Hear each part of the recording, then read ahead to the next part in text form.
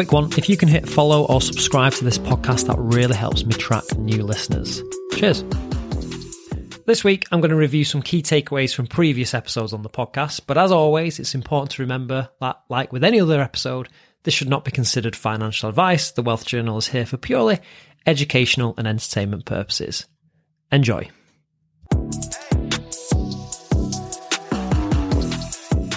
Seek wealth, not money or status. Wealth is having assets that earn while you sleep. Money is how we transfer time and wealth. Status is your place in social hierarchy.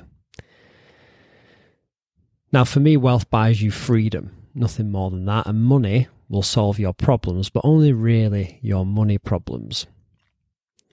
And wealth isn't so you can buy Ferraris and fur coats.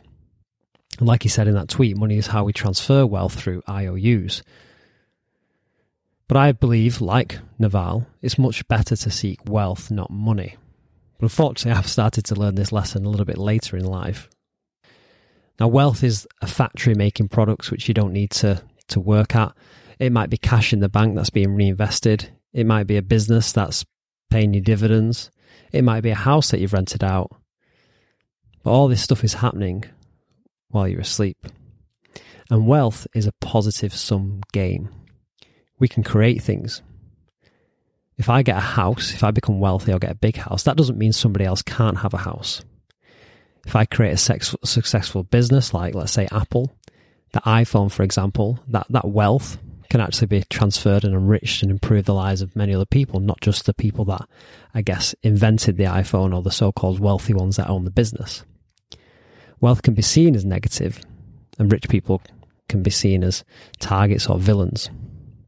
And some people are against the wealth or the wealthy, but we are all beneficiaries of wealth. And like I said, our standard of living has increased massively thanks to wealth. Now, status, on the other hand, is a zero-sum game. A good example of this is politics. It's a status game. There's only one person can be in charge, so therefore there's winners and there's losers. Sport is also a status game. There can only be winners at the expense of losers. And status games are played all the time in society. And I think we've all done that in society. You know, I buy this car, I share this on social media to show people I've increased my status. I feel good, they feel bad because they don't have the same things as me. And what do they do in return? They go and get a better car. Then I feel bad. And then no one ends up having the best car because somebody's always got something better. It's this constant cycle. There are no winners. It's a zero-sum game. So why am I telling you this? Well, I think in the past I've fallen foul of status games. And this has 100% affected my route to wealth. If I'd been playing wealth games in the years that I was playing status games, who knows where I would be today? And we know from compounding, the sooner you start, the better. And I wish somebody would have drilled this into me when I was 16 or 17. I think they're probably the times in your life where you do play the most amount of status games, or particularly through high school and then college. It's about having the latest trainers or the coolest clothes or whatever, constantly playing status games.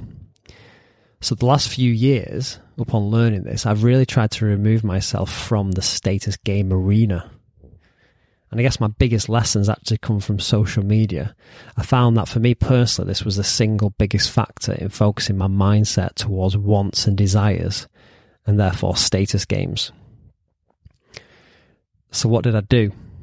About 18 months ago, I've removed myself completely from social media. And this had a huge impact on me, refocusing my mindset from status to wealth. And actually the impact was much more profound than what I initially thought it would be. I was 100% happier. Once I got over the need to fill the time previously held by social media, my life improved massively. Now, the only downside to this is that business, or when it comes to investing or whatever, or staying connected, social media is a pretty powerful tool for information. And recently I've had to re-emerge on social media to promote the podcast.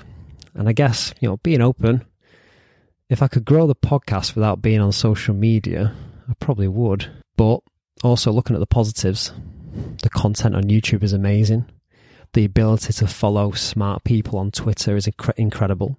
So social media for the modern day investor or somebody who's looking to just improve themselves is actually quite a powerful tool. Now, I'm not saying you should give up entirely on social media like I did, but maybe take breaks.